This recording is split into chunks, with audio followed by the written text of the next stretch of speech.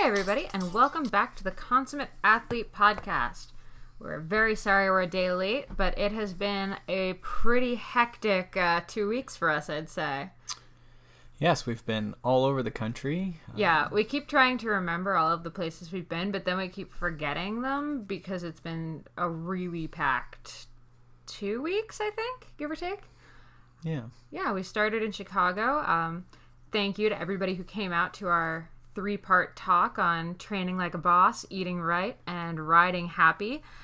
Super fun night over at the Edge Athlete Lounge, which is really focused on athlete recovery, which I thought was super cool.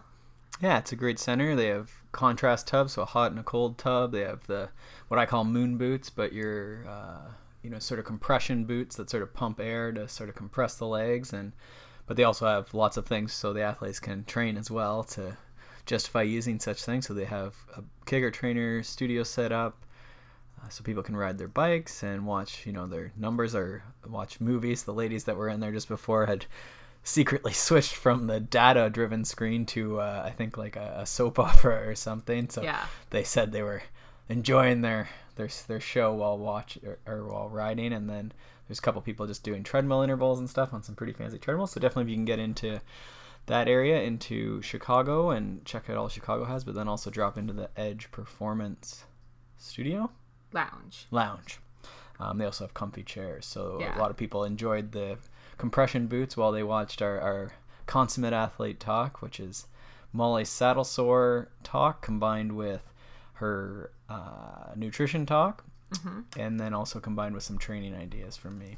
Yeah, so we had a really good time there. Then it was on to Madison, where we were helping some racers, Jeremy Powers and Ellen Noble specifically, race in the cyclocross races there against some of Europe's best cross racers. So that was an insane, thing to watch. We also got to check out the Trek Precision Fit stuff in their headquarters in Waterloo, which was super cool for me, especially since I have the second edition of Saddle Sore coming out in just a month. So figuring out some of the ways that they're doing really cool stuff with fit and pressure sensing was really interesting for me. I liked they did some minor testing on me to sort of show me how the stuff works, and I was very happy. They kept referring to some of my, we'll call them issues, as functional versus structural. I hate it when people tell me I have different length legs without actually doing an x-ray when I know I'm just kind of off balance and I could fix it. So it was cool that they were like, yeah, it's probably a functional thing for you, not that your legs are just stuck at two different lengths and you're never going to be able to fix it. Well, and that's often the case with a lot of different things. It might even be the case that you do have some sort of leg length discrepancy, but we always have to step back and ask, is that a normal human condition that, not all the bones develop at, exactly the same range. So, definitely we want to be careful whenever we're talking about pain or abnormalities, because we all have those and the body does adapt and is functional. So indeed, sort of letting people know that it's not the end of the world, and certainly by just pulling on someone's legs and comparing how far their feet go down a table is not necessarily the most accurate way we can diagnose those things, but might help inform decisions we make in the bike fit if it is apparent. And this was the next step they took, was taking that as sort of a clue or an indicator, and then sort of combining that with what you're seeing when someone actually gets on the bike, because it could be the case that you don't see any sort of compensation or the opposite compensation you would expect, in which case obviously things are functioning fine, or at least differently than the leg length discrepancy might make you think. Whew. All right. Well, we're 4 minutes in and still talking about the first weekend of travel. So on that note, I think we should probably shift gears and get into today's episode, which is with Adam Mcclellan of Parkour Generations. I tried parkour probably a year ago now, and the one class I went to, I absolutely loved. I had so much fun. I met so many cool people. I've been dying to get back to it. But I just really think it's great, especially for somebody like me who loves trail running. I found just the one class helped my trail running so much. You don't really think about parkour as something that helps you kind of on a day-to-day thing, but it's so much about body awareness that I think it can pretty much help any sport. Yeah, I definitely went into it a little skeptical, but there's a few things in here that I think are going to be beneficial before you sort of guffaw and turn off if you haven't already from our rambling.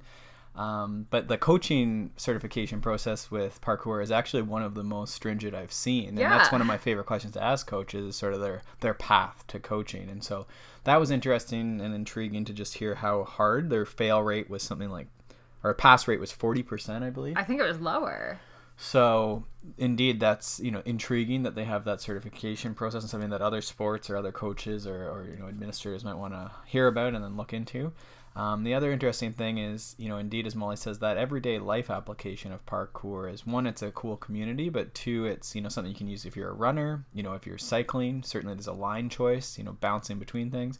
But, I went on just a real casual hike, as a sort of thing around when we got married in Ellicottville with my parents. And, as we get older, it's our ability to do things like, step over a half a foot or a foot sort of gap in two rocks. It's not that big of a deal, but there's a large mental component, which we talk a lot about in this podcast, the mental component of doing these parkour, or, just stepping between things, jumping between things, precision jumps. There's a lot of that stuff that does apply to everyday life, and, I think will help with successful aging. So I think really packed episode, and one that, I went into thinking, might not be the most exciting, but one that I think has a lot of really good content. So I hope you enjoy it. Consummate Athlete Podcast here with Adam Mcclellan of Parkour Generations. So first of all, hi Adam, welcome to the Consummate Athlete Podcast. Thank you very much. So first of all, where is Parkour Generations located for those of us who don't know? Well, Parkour Generations is everywhere. It sounds strange to say that, but it's true. We're actually an international organization, originally based in London and across the UK. But we now have branches in Brazil, Korea, Americas, across the states of America, of course. So we're pretty expansive. So most of the places you look, you will probably find Parkour Generations. Very cool. And where are you yourself based out of? I'm personally based in the Lehigh Valley area of Pennsylvania. And that's where we have the Lehigh Valley branch, Parkour Generations Lehigh Valley branch here. Yeah, which, I mean, is how I, came to know you guys, because I am originally from Hunterdon County, and actually probably almost a year ago now, I read the book Natural Born Heroes, and they briefly mentioned parkour, and I got, absolutely obsessed with finding a place, and stumbled on Parkour Generations, and took one class, but sadly I was not around enough to keep it up. It's funny you mentioned that. Chris McDougall, the author, is a Lancaster local, and Parkour Generations Lancaster is another Parkour Generations branch here in Pennsylvania. And he's trained there. I've met Chris several times. He and Parkour Generations partner up somewhat regularly. We've done performances with him and gone on his book tours. He's a really cool guy. Much of his parkour inspiration comes from it. And actually, the beginning of his book features a story of how he got involved with parkour, and he talks about a guy named Andy Keller and a guy named Adam, and that's the two of us here in Pennsylvania. So cool. Oh my gosh. I know. I'll be taking autographs anytime after this. Seriously. That's awesome. Yeah, I really loved reading about that. That was definitely the highlight of the book for me, and I really enjoyed the one class I did make it to in Pennsylvania. Sadly, we bounce around quite a bit, so it's really hard to ever get in the practice of going to one class, but it's definitely something I would pursue. But let's get back to you. So how did you, first of all, give us a brief bio. How did you come to be into parkour? So parkour for me was, it started when I was a teenager, slightly older teenager. And once upon a time, parkour wasn't something where there were gyms everywhere and sort of most people knew about it, and there were coaches everywhere trying to get you to sign up for classes. It was quite the opposite. Very few people knew about parkour, and if you knew about it and you wanted to learn it, you were pretty much out of luck. And so the only people who knew about parkour were sort of internet geeks, because that's the only real way to find out. This was about 10 or 11 years ago now. So I saw it on the internet. I happened to come across some random videos of these French guys and these Russian guys jumping off stuff and doing crazy things. And I thought that's pretty cool. I'd already been doing martial arts, so I was kind of interested in, disciplines and training methods. So parkour seemed really cool to me. So a few friends and I, we started going out and basically copying videos, which isn't the best idea. I'm sure we'll talk more about training methods later, but copying videos is sort of the equivalent of finding some random person to fight in a boxing ring and calling yourself a boxer. It's not quite the same. So we did that for a while, and then fast forward a couple of years, and I met a guy in Hawaii named Ozzy.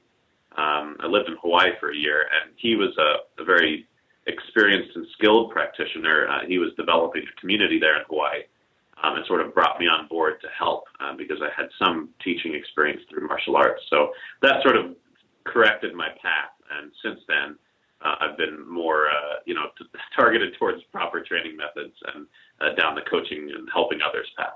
I love it. All right, and I guess I should back up with the next question here. And can you give us just a quick explanation of what exactly parkour is? Yeah, of course, I'd be happy to. Parkour is a method of training in which you train your body to overcome obstacles, and those obstacles can either be physical or mental, and are often both. So it involves lots of running, jumping, climbing, vaulting, swinging, landing, rolling, that kind of stuff. And more than just a practice, it's a sort of a discipline, which means it can be a philosophy or a mindset. So in addition to going out and jumping on stuff, we also take that mentality of seeking out challenges and we apply it to our entire lives. So, whether it's a job opportunity or whether it's a challenge that we face in our personal lives, the mentality of parkour is to use, obstacles as opportunities to grow. And that's really the heart of parkour. That's awesome. I love that. So, I mean, you kind of almost answered it with that, but how can, any athlete benefit from, learning some parkour skill? I know, when I took the classes and then I went trail running, I found it, I could I could feel myself doing stuff a little bit differently, even just after one, class. Yeah, Molly, I wouldn't even know where to begin in terms of some of the benefits you can have. I mean, it's pretty much endless. I mean, you've got the agility, and you've got the body awareness, and you've got the strength and the power that comes from parkour training, and all that can apply to so many sports because it is a very whole body activity. And even if your physical abilities are already where you want them to be, that mentality that I mentioned is just as vital and just as valuable because you can use that mentality to overcome challenges, whether you're a volleyball player or you play ping pong or whatever you do. So that's really important. And above all, overcoming fear is a core value of parkour. And fears are, they really inhibit people in all activities in all areas of life. So having that ability of knowing what and how your body reacts to fear gives you a real advantage in anything you do. Yeah, absolutely. Peter, I think I'm just going to start, instead of mountain bike training, I'm actually just going to do parkour and then just race mountain bikes. Probably help. I mean, some of the stuff like especially the precision hops and stuff, like where people are hopping like onto handrails and stuff would be, yes. I think probably, I mean, even just jumping, stairs or from heights and stuff would be, in some ways similar. Yes, no, that's absolutely true. It's people, I think, are unaware of how able their brain is to adapt to these skills. I mean, you think about how on earth does the human brain even calculate the distance of a 1-inch handrail and be able to, judge and execute the power exactly necessary to land on it. But it can. It's fully capable of it. We just usually don't use it to its full level.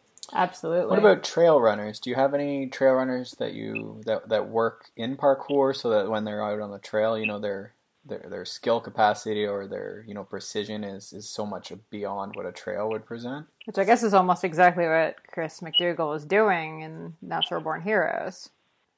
Yes, no, that's absolutely correct. I don't have any students who are explicit trail runners, but I have a lot of students who enjoy trail running. I was just trail running this past Saturday morning, and it's obviously it's a lot more fun, but because it has that challenge mentality, you're motivated by jumping over logs and going up and down hills, and it does share that philosophy. Yeah, for sure. I think that's super. It's super cool, and it's amazing to me, even being in the class the first time, actually what you said about the handrail, we were doing some of that, and I couldn't believe what I could do when, I just tried to do it and didn't just freak out about it. Yeah. And that curve doesn't stop. Well, even advanced practitioners surprise themselves when they're capable of doing it. It's really quite amazing. Yeah. So on that note, what are some of the, I guess, like couple key moves in parkour if you had to kind of break it into a few key movements? Yeah, I mean, there's a huge diversity of techniques and movements in parkour because the idea is to take an environment or a series of obstacles and adapt your movement to them. So it's almost like every day new movements and techniques are being created in order to adapt to a new environment. So, the list of techniques and specific moves, if you want to call them, could be endless. But if you wanted to categorize them, I mean, you could say we run, jump, and climb. And you could say we vault, jump, and land. There's general ways to explain it, but the techniques are endless. They branch out upon themselves exponentially. Yeah, for sure. And okay, when I was at the class, there were a lot of people, I'm going to get into the what equipment must I have question. And when I was there, it was a lot of people in like baggy white, almost like martial arts type pants and tank tops. If I don't show up in that, am I going to get kicked out? Well, it depends where you go. There's some pretty big people. No, I'm kidding. Absolutely, you could essentially train in anything, and I'll give you a couple of examples. Certainly, you're correct. The stereotype parkour person will have some, a pair of baggy sweatpants on, and they'll be wearing a t-shirt or a tank top or something along those lines, depending on the weather. And then they'll have some sort of form of athletic trainer or sneaker. But anybody can train. I mean, people will be wearing shorts. People will be wearing jeans and pants. I know a few very, very incredibly skilled coaches and athletes who go out in khakis and normal sort of everyday casual pants and train in them, because why not? Nice. And some people train barefoot, and some people train in really thick shoes, and some people train in really thin shoes. And, while I have my personal preferences, and there are sort of general knowledge that's accepted, like thinner shoes are better for sensitivity and will teach you better technique, and thicker shoes are maybe have a bigger risk of ankle injury, but will protect your feet from impact a little more. There's all that knowledge out there, but if you're a new student and you're trying to get involved in the class, you can wear pretty much anything that's comfortable, and you'll be absolutely accepted. Nice. And then where is the best practice place? And I feel like I know what you're going to say here, but indulge me. Reading my mind, Molly. Yeah, I mean, are you talking about locations, or are you talking about like finding a community? I guess actually both. Like one would be, I guess, just practicing on your own solo, but then also how do you find a community? Sure. Yeah, we call them spots. We look for training spots, and it's a tricky one, particularly in America, where liability is a bit of a concern. You can't just walk up to any property in the world and start jumping around on it, because you might get a security guard who comes out and goes, "Hey, you're going to sue us if you fall, so you're not allowed to be there." And you really can't argue with that. I mean, that's their responsibility and it's their job. So there's a sort of cultural understanding across the mature parkour communities that when you're asked to move away from somewhere, you just respectfully do so, and not try to make a big deal about it. After all, it's their property. But in a similar fashion, the cultural expectation is when you train somewhere, you try to leave it cleaner than when you arrived. So, for example, if I'll teach a group class, part of our cool down jog might be to actually run around the school once and pick up as many pieces of trash as we can find and throw them in the garbage before we leave. So there's that mentality about where to train, and we hope that helps us. With that said, I think you can usually go to any sort of public park, and elementary schools or high schools, when they're not in session, usually have playgrounds that are open to the public. Those types of places are usually pretty friendly, and that's where a lot of the common group sessions will end up being. Yeah. Okay, and do most parkour places not have one standardized gym, if I'm understanding that right? Parkour gyms are definitely popping up because it allows you to consistently teach classes year-round, regardless of the weather, and always know that you have equipment there. And of course, insurance companies really like 4 walls on the ceiling, so that's helpful. But it's certainly not required. For years, the community here in the Lehigh Valley was strictly an outdoor-based community. We never had any indoor classes.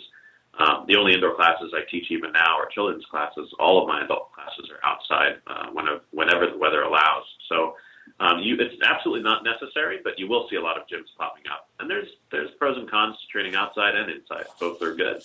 Yeah, for sure. Okay, so I guess that kind of answered the question, but how do I find people to train with? And I mean, I guess you can talk a bit about parkour generations, because I know especially as adults, it's sort of hard to just stumble into a class like that without feeling, super awkward and nervous. Oh, there's no question. It's definitely difficult to begin, and that's why it's so important to find a community that has a qualified coach. And I couldn't possibly emphasize that more. If you're just looking for people to train side by side with, you can usually Google the name of your city and the word parkour, and you'll probably find a college club or some group of friends who have gotten together. But if you're lucky, you're going to find a professional community with qualified and certified coaches. And if you want to train next to somebody, you just Google your city and hope that you find other people who train. But if you're looking for qualified coaches, people who can actually guide and lead you through really proper training and sort of take you on the correct path, a really good place to start is the ADAPT network. And ADAPT is the name of a coaching qualification program. So if you go to adaptqualifications.com, you'll find more information on that qualification process. Okay. So it's a really excellent coaching certification. That's the only one in the United States that's endorsed by the American Council of Exercise. And that coaching qualification has a very expansive network, not just in the U.S., but across the world. And all of those coaches have gone through a fairly rigorous process in order to gain that certification, which means that when you go to a class of theirs, you can rest assured that it's actually going to be a good class that's safely done and well planned, and above all, it's welcoming and warm, which is what you need to feel when you're somebody starting with a brand new activity. Yeah. And is that's a parkour certification? Yes, that's correct. There's certain qualifications that you need to fulfill to take the course. There's level 1, there's level 2, and level 3. Level 1 is assistant coach, level 2 is a full coach, and level 3 is a master coach. And so if you find a level 2 coach somewhere, that person has been through a rigorous testing process. And I would eat my hat if that person did not teach an excellent class and provided you amazing experience. So if you can find an ADAPT qualified coach, those people are going to give you something special.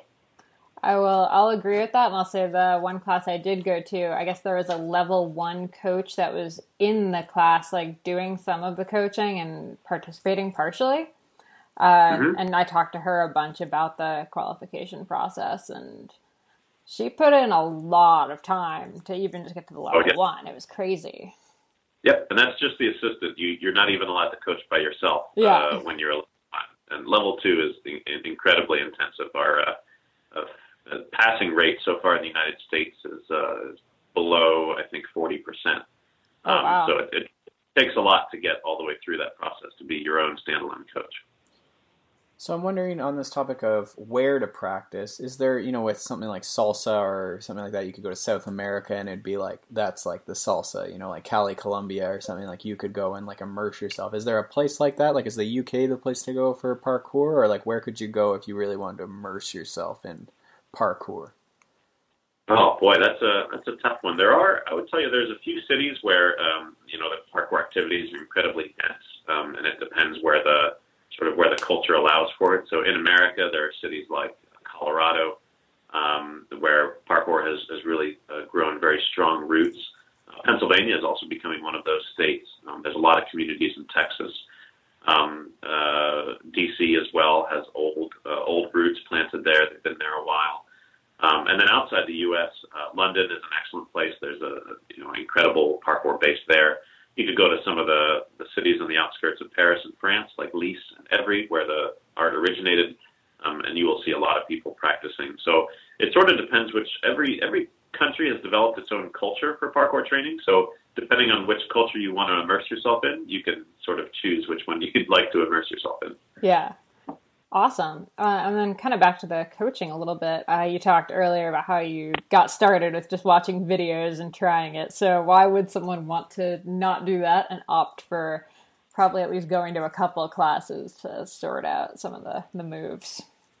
Yeah, and that's because a sort of balanced training approach is really, really important.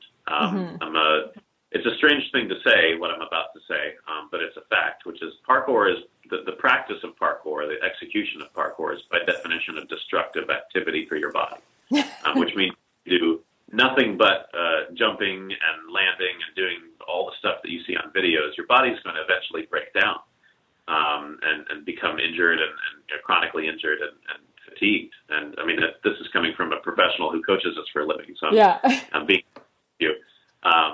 But so in order to not have that happen to your body, you have to balance it out with an effective training methodology that includes conditioning, strength, endurance, and power conditioning, as well as good recovery training, which means that you're taking care of your body, resting it, feeding it the nutrients that it needs.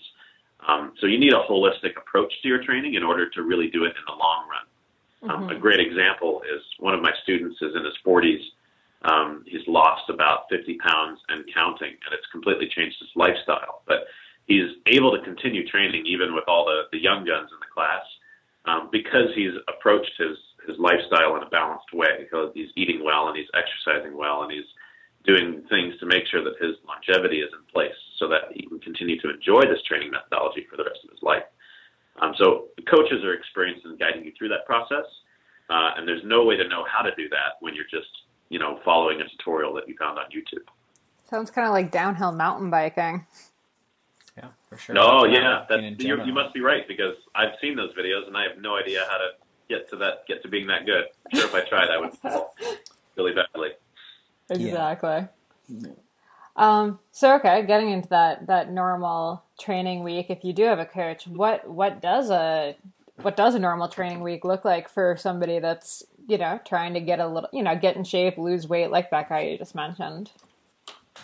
Yeah, I think a good healthy routine, if you're just sort of trying to enjoy parkour and have a balanced activity, would be something like maybe 3 or 4 days a week of training, and training could be a few hours a day.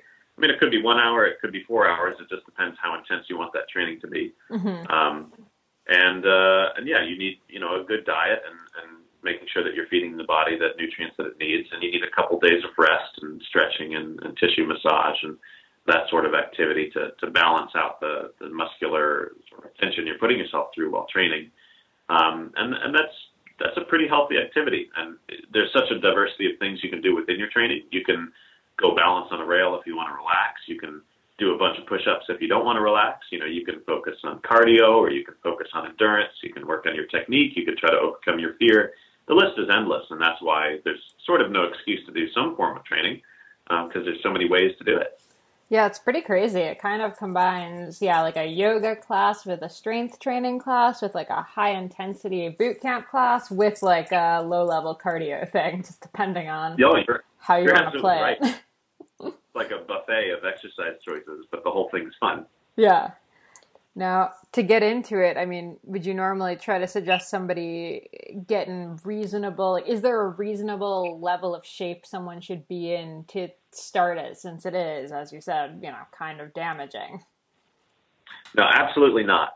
You do not need to be in any specific shape in order to begin your parkour training. You just have to begin your parkour training in a wise manner. So, if you have joint pain, or if you're, overweight to the point of you find it difficult to move in an agile way, you just need to start and progress in an effective manner. So you need to do things that don't hurt and that you can do safely and effectively, and build from that foundation. So it doesn't matter where you are. Parkour can adapt to your, level of fitness or level of activity. You just have to be patient with yourself so that you're not rushing through it. And that's the case no matter how good you are. Yeah, for sure. And then, I mean, I guess I can tell Peter's, obviously his mind is turning. Can you do competitive parkour? These are the important questions. Yes, the answer is yes. You can. There are parkour competitions out there, and they've been on television shows in the past. And sort of the American Ninja Warrior has sort of taken the frontal stage of competitions because it's a good format, and parkour applies itself well to those types of skills. So you'll see a lot of experienced parkour athletes on that television show. However, there's a fairly strong current in the parkour community that is somewhat opposed to competitions. And that's because parkour is by definition an individual activity. So, we just spoke about how you have to pace yourself and you have to do things in a way that are safe for you. And the competitive mindset isn't quite on that same, strain of thought.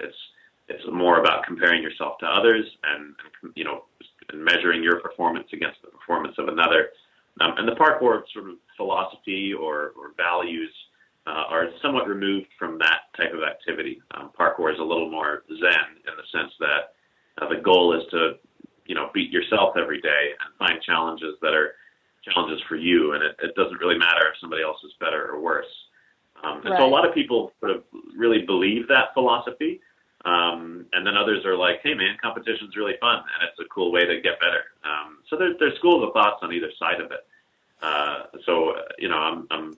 You could meet different athletes who would have different opinions. Yeah. But the competitions do exist in our community. Yeah. It's kind of like competitive yoga, I guess.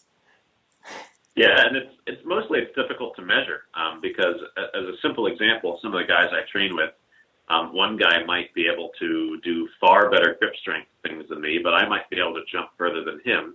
But some other guy might have much faster sprints and can do a longer dive into a vault than I can, but maybe I can do better handstands. I mean, it's so difficult to measure because the skill diversity is so far apart that it's almost silly trying to really judge who's the best parkour person because that nobody is the best at everything. There's too many things to be good at. Yeah, absolutely.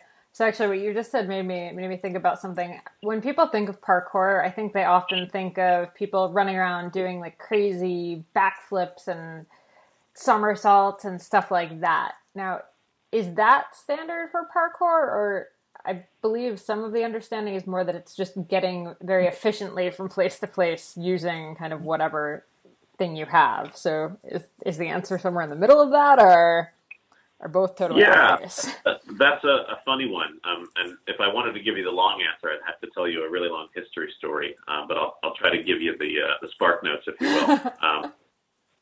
David Bell is credited as being one of the founders of parkour, which is true. He is one of the founders, and his philosophy or the reason he wanted to train was he felt the need to be strong enough that if he needed to help somebody or make a difference in the world, that he could. If he needed to save a life or carry someone across a bridge or swim across a lake to save a life, that was his motivation for training. So whenever he would train, he would create these scenarios, and he would go, okay, if I needed to get to that wall, what would I do? And so efficiency was a very important value for David Bell. Mm-hmm. And because David Bell is revered as the sort of a founder of parkour, many people have followed that philosophy. And they said, okay, parkour training is about being efficient and efficient movement. But efficiency is a funny word, because efficiency could be efficiency of time. It could be efficiency of effort. It could be efficiency of safety. It could be efficiency of noise. If someone wants to hold a gun up to your head and say, do a backflip, I think the most efficient way out of that problem is to do a backflip. Fair enough. Even though backflips aren't necessarily efficient movement. So it's a complex thing, and it's very philosophically based. But to answer your question more directly, parkour is a training method about overcoming challenge. So if doing acrobatics is a challenge for you and you develop a training method to overcome that challenge, then you've been doing parkour. And if you just want to focus on being a really swift and powerful mover, then that's also parkour. As I said before, it's an individual training path that depends upon your goals and your challenges. So there are some schools of thought that the more acrobatic you get, the more you move away from parkour. But I don't necessarily agree. I think there's plenty of room for acrobatics in parkour, as long as you've got that mentality behind it. Sure. All right. So you've got somebody new to parkour showing up at the class. What is your best advice for him or her for their first session? So a really good method to follow is something we call SPRC, which stands for Safety, Progression, Repetition, and Control. And this is something that if I had the power to principle in the brain of every parkour student in the world. And it basically is a guideline, a walkthrough that helps you understand how to train as well as how to achieve particular movements or skills. So you start with step 1, which is S for safety. And this involves things like checking your surfaces, making sure your body is warm and that it's safe and it's not injured, it's ready to go, that the obstacle you're going to be moving on isn't broken, or that there aren't people in the way, or there's no glass on the ground. All this is sort of considered safety, making sure that this training process is going to go well. Mm-hmm. The second step is P for progression, which means taking things step by step. I know we've talked about that earlier in this little chat. But obviously you want to progress so that you're not advancing further than what's natural for your body. Mm-hmm. And progression could be a 5-minute process or it could be a 5-year process. It depends what the goal is. The third step is repetition, and that sort of speaks for itself. We often say that a great athlete doesn't do a movement until they can do it well. They do it until they cannot do it poorly. And so you want to drill a movement until your body just knows exactly how to do it, even when you're not thinking, because you want to be able to be in that state of flow when you are accomplishing that movement. So repetition is the tool to get there. And the last letter is C, which stands for control. And control is the goal, I like to say. Whenever we are working towards a skill or a movement, we want to be in complete control of that movement so that we're doing exactly what we intended to do. So safety, progression, repetition, control. If you follow those steps, you can achieve just about anything depending on how much time you have. I like it. All right, I have another one here kind of about that. But so if someone can't necessarily get to a class, are there a couple of maybe key training drill type things that someone could be working on like until they can find a class or get to one? Like we talked a bunch about rail balancing, like that's come up a few times. So yeah, there's a lot of information out on the internet, and much of it is very, very good information. So if you go to like the website of a qualified parkour community and you see that their coaches are certified and that they're doing the right things and they have a good reputation, many of those websites have sort of like get started beginner tutorials, and they'll give you basic information like here's some exercises to warm up and here's some basic tips for learning the basic techniques, and all that information is really valuable. You can also go on YouTube and search for things like parkour warm-up drills or parkour upper body conditioning or parkour jumping technique tips, and you'll get lots and lots of really great stuff. The only thing you have to be careful of is building bad habits. Mm-hmm. They say practice makes perfect, but I disagree. I think practice makes permanent, which means if you aren't paying quite enough attention to what you're doing and you go out and you go through SPRC and you're repeating a movement 100 times and you think you're doing great, but you're building in a bad habit, then that's more work later. So that's why having a coach is valuable, because they have the experience to watch you and make those corrections. Mm-hmm. But if you don't have access to a coach, there is a lot you can learn. Yeah. Do you have any particular favorites as far as warm-ups or drills go? Oh, I think one of the timeless elements of parkour training that you can utilize is something we call QM, which stands for quadrupedal movement, which is moving on all fours. So if you look up QM or quadrupedal movement on the internet, you will see an endless amount of variations, and all of them are amazing. And that's because QM uses a huge amount of muscles in the body. It's using your legs and your core, your back, your arms, often both sides, anterior and posterior sides of your muscle chains.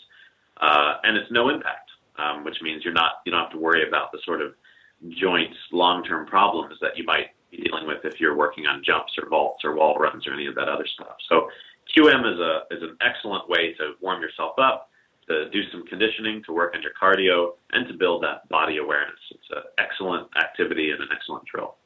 Nice. Outside of that, is there maybe one cool move that I could do to make it look like I know what I'm doing if I'm showing up at a parkour class? Like, how can I impress everyone? Maybe not the coach, but like everybody else in the class that doesn't really know everything. I hear you. Just put on a little bit of a show real quick. Yeah, exactly. Well, I mean, obviously we promote humility and honesty, but with that said, I guess I'll also give you one cool technique that's a lot easier than it looks. We call it a lazy sit. and it's essentially where you're standing in front of a rail, so you're facing it, you're perpendicular to this rail, and you grab it with one hand, and essentially you can take both of your legs and you swing them up on top of the rail. They go over the rail, almost like you're going to land on the other side. In a pendulum motion, instead of landing, you swing them back over the rail again. So you end up turning 180 degrees. It's a little difficult to explain, but if you look up a lazy sit on the internet, you'll see the motion. It looks really, really cool, but it's a fairly simple movement. It's once you sort of get the timing of it, it's not complex at all, and most beginners could learn it in a small period of time. So nice. If you do look it up and you want to go practice it somewhere that looks safe, I think you might impress a few beginners. But that you also have to ask yourself, if the beginners are feeling comfortable, because they don't know that move. That's why obviously humility is the goal in class, but learning some cool moves is certainly a good confidence booster as well. Yeah. Well, if you see someone show up to one of the Lehigh Valley ones that does that, you can safely assume that it's probably me. All right. I'll keep that in mind. All right, next thing, and we're almost done here, but what's the best way to avoid getting injured in parkour? Yeah, the injury rate is incredibly low in parkour. I myself have never done anything worse than sprain an ankle in 10 years of training. And in about 6 years of coaching, I've seen a couple sprained ankles. I've seen one broken wrist from a bad fall, and that's it. So I challenge any football coach to beat that. Pretty good injury rate. But in terms of avoiding getting injured, it's really about building a good we call it body armor. Conditioning is a crucial element of training, and it serves two purposes. We call them the 2 Ps of conditioning, which are performance and protection. So obviously, through conditioning, you can become stronger and faster and more powerful, and that helps you perform parkour. But as I talked about, when you're dealing with the impacts of this dynamic movement that you will be doing in parkour, your body also needs protection from that amount of force. And so conditioning can serve to build a muscle frame that allows you to sort of have a body armor against those forces. So a good conditioning routine is going to help you get injured. Good body awareness is going to help you to avoid getting injured. And last, but probably most importantly, is a high level of discernment. You have to know when, it's time to take on a challenge, and you have to know when maybe that challenge is a little bit too much for today, and to walk away. So discernment and a good, strong body. Nice. Last question from me. Is there any weird or surprising etiquette that somebody should know when going to a class? Yeah, there are probably some strange cultural elements to parkour. I think we've already talked about the poofy sweatpants that you will certainly see in classes. A pretty thing. If you join a class as a complete beginner wearing like Aladdin pants and a pair of thin Asics sneakers and you've got a T-shirt on that says parkour on it, people are going to be very confused why you're not moving like an experienced professional because you're dressed like one. But no, I mean, I think we try to be pretty open and friendly in our communities, which, helps people from feeling like there's things they don't know or that they're outside the culture. But there are some little things, if you join a Parkour Generations class, or most of the ones in France or around the UK, we have a sort of a strange handshake. It's almost like the Roman handshake where you grab each other's forearms as opposed to doing a normal handshake. So that's a sort of a strange cultural thing that in the Parkour Generations communities we do. Oh so my maybe gosh. be prepared. A person from my high school just made so much more sense to me all of a sudden. Oh, that. It all came together for you. There we go. Well, and that's even a move that if you could come into class knowing that this was going to happen, That's then that true. would also be a move where you could be humble, but then also fit in and not be one of the noobs as much. Yeah, it'd help you feel like you're a part of it. But you don't have to announce anything. You're just fitting right in exactly. So if you do train with a Parkour Generations branch, or even a lot of the communities who are associated with Parkour Generations and enjoy their culture and training, many of them will do that forearm handshake. So by all means, join us. It's not an elite special club. It's just sort of a thing we fell into. Nobody really knows why, but we all do it now. I like it. Peter, do you have anything else? I guess one thing that sort of stuck out is going back to one of the first questions. We talking about what parkour was, and you talked about how it was very mind, body, and overcoming challenges and stuff. Does anything stick out for you, like why parkour more than another sport, say trail running or football or something? Like why is parkour different in how it approaches that mind-body connection? I don't know if that's a way you approach it in class or in the teaching, or just what sets it apart as far as making it more of a philosophy and something that's brought into life. Yeah, I'm pretty passionate about that topic, and I appreciate that question more than I can say. I'm going to answer that question in a roundabout way, if you'll forgive me. Absolutely, love it. There was a study done at I believe it was a Stanford experiment. It's called the marshmallow experiment. Some people are familiar with it, and it was a study on what they call delayed gratification. Bear with me here. So they would put a marshmallow or a cookie or whatever in front of a child, and they would say, okay, you can either eat this now, or if you wait 5 minutes or wait 10 minutes, we're going to come back and we'll give you a second one. And they studied the behaviors of those children to see how they dealt with delaying their gratification processes. And the results of this study, it was a study done by a guy named Walter Mischel in the 1970s. And the results of the study were that the children, it was a very long-term study. The children that resisted gratification, who said, okay, I'll wait, as opposed to those who ate the marshmallow right away, ended up being far more successful and in their life. They had better life outcomes. They had better school scores. They had better educations. They even had better body mass indexes and a number of other life measures. They were found to be more successful people because they could sort of delay that part of their brain that said, I want what I want right now, and they were able to discipline themselves.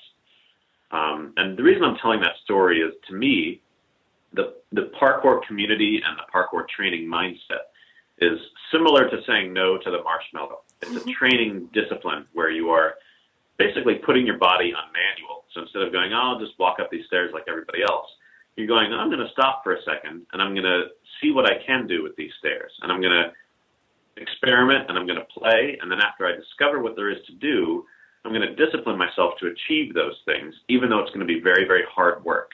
And that's that hard work ethic that builds you towards achieving something that's meaningful, that's sort of powerful to yourself, overcoming your own sort of inner demons and becoming a better person with no other tools except your own willpower is a very profound process to go through. And I truly believe that going through that process leads you to becoming a more successful person in your everyday life. And that, whether it's your personal relationships or whether it's your family life or whether it's your job, whether you train for parkour in 1 year or whether you do it for your whole life, I do believe that process of disciplining yourself and training yourself to achieve those goals, even if it's really hard and even if you don't get there right away, is profoundly powerful and impactful to a person's character. And that's why I do what I do. And that's why I love parkour, because I've seen that change in people. I think that's a great answer. I mean, I think other sports would have that element, and I was just sort of thinking through, that sounds sort of like, people talk about the army or military, or they'll talk about martial arts in a similar way. But I think, to me, what sets you apart, and you can agree or disagree, is that the sport is so portable and open to context and interpretation, whereas, if you're karate, you could argue, I guess it could go, but you pretty much have to go to a proper place to fully practice a lot of martial arts. Yeah. Whereas, we can be outside. It sounds like you prefer to be outside. You can be, you could be someone with a low level of fitness and you could participate. You could be anywhere, right? It could be part of your day. Yeah, absolutely. And coming from a martial arts background, I have a similar passion for martial arts. I have a similar passion for essentially any discipline. I think being a part of a discipline takes you through this process. But by far, parkour has been one of the most accessible forms of that discipline for people to reach. I mean, if you just look at it, in some of the strangest countries where there are no organized sports whatsoever, you'll see videos of people practicing parkour. And I mean, you've got toddlers and children and seniors and full-grown adults and high schoolers and college students and women and men, and every demographic you can possibly imagine has an equal shot at being good at parkour.